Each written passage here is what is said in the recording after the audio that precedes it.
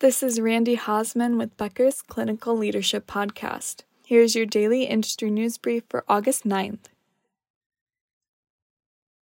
First, the COO at Duke University Health System, based in Durham, North Carolina, is calling for an end to what he calls the ugly epidemic of violence against healthcare workers. He asked for civility from the public following a recent attack on an emergency room nurse. Duke University Health System's Executive Vice President and COO, Dr. Craig Albanese, expressed these thoughts in an opinion piece published yesterday in the Charlotte Observer. In the article, Dr. Albanese acknowledges increased incidents of workplace violence at healthcare facilities during the pandemic. One in particular occurred in July when a patient allegedly attacked an emergency room nurse at Duke Raleigh Hospital in North Carolina. The nurse suffered facial fractures and lost consciousness. Police arrested a patient in connection with the incident. This attack led to stronger security at Duke University Health System.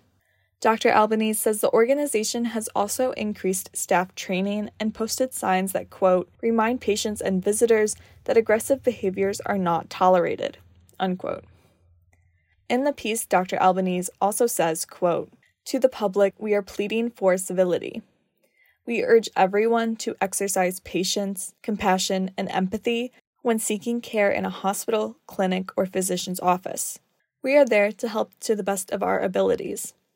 Our teams cannot do their best when facing verbal threats, harassing comments, obstinance, biting, slapping, and other forms of physical and emotional abuse that erupt with alarming regularity. This needs to stop, unquote. Dr. Albanese also urges Congress to enact a bill called the Safety from Violence for Healthcare Employees Act. This bill protects healthcare workers from violence and is modeled after protections for aircraft and airport workers. Dr. Albanese concludes, quote, with the public's support, including the individual actions of each person who becomes a patient or patient's advocate in the healthcare setting, we are confident we can eradicate this ugly epidemic of violence against healthcare workers, unquote.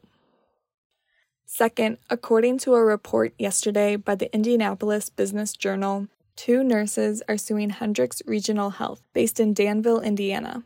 They allege that the system has chronically underpaid hourly staff members for time spent preparing for their shifts. The lawsuit was filed last week. It claims Hendrix Regional requires nurses and other hourly paid employees who wear scrubs to come to work early, head to a locker room, and change out of their street clothes before they punch in for their shifts. The nurses allege that the health system is violating the Fair Labor Standards Act and Indiana wage payment status by not compensating employees for this time. The nurses say this time adds up to tens of thousands of hours of unpaid time for the system's roughly 1,500 hourly employees. Both nurses no longer work at the system. They are seeking payment of all unpaid wages, as well as damages under the Fair Labor Standards Act and attorney fees. The suit also seeks class action status on behalf of other current and former employees. Hendrix Regional Health told Becker's it does not comment on pending litigation. Third, the marketing director at a New Jersey hospital was arrested after police found more than 36 guns hidden inside an unlocked closet at the hospital. In mid-July, police were initially called to the Hudson Regional Hospital in response to a bomb threat which turned out to be a hoax.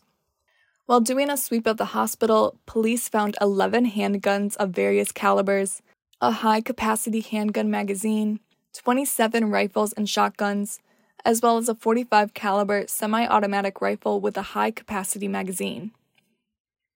The Secaucus Police Department and the U.S. Department of Homeland Security investigations arrested the hospital's marketing director, 46-year-old Reuven Alana Layoff, at Newark Liberty International Airport on Sunday. He was charged with possession of an assault rifle and 2 counts of possession of a high-capacity magazine. In a statement to NJ.com, Hudson Regional Hospital officials said, quote, the presence of weapons in a hospital is inexcusable beyond comprehension and contradicts our mission of care and our commitment to the safety of our community of staff, patients, and the extended community. While regrettable, this incident has given us occasion to review security protocols, and we have taken steps to assure that it will never happen again." Unquote. According to NJ.com, hospital officials say Mr. Alana Layoff was a consultant and that the firearms were in a locked office that he used on the hospital's administrative floor. Fourth, as of yesterday, the CDC has confirmed almost 9,000 monkeypox cases in the U.S. This tally has grown almost 2,000 cases since reports last week. More than 30,000 infections have been reported globally since May. Wyoming remains the only state with no known monkeypox cases, though it is possible that positive cases have gone undetected in this area. New York has the highest number of cases reported with almost 2,000. California has over 1,300 reported cases. Florida has just under 1,000 cases. Texas has also steadily reported more cases and now sits at the fourth highest, with just over 700 cases. Fifth, COVID-19 hospitalizations dip after steadily increasing from April through July. In the last 14 days, COVID-19 hospitalizations are down 1% nationwide. While hospitalizations are decreasing nationally, the numbers are spotty at the state level. Hospitalizations are down in 25 states and Washington, D.C., but it's flat in 4 states and up in 21 states. States in the West are seeing the greatest decreases through the last 2 weeks. Hospitalizations are down 40% in Nevada, 21% in Montana and Colorado, and down 19% in New Mexico. Known COVID-19 case counts have decreased since mid-July in more than half of all states. The virus still infects around 120,000 people each day, but even this number is an undercount because most at-home tests are not included in this data. The CDC's latest estimates show how the highly transmissible Omicron subvariant BA.5 continues to gain dominance in the U.S. It accounts for 87% of confirmed U.S. COVID-19 cases. Thank you for listening.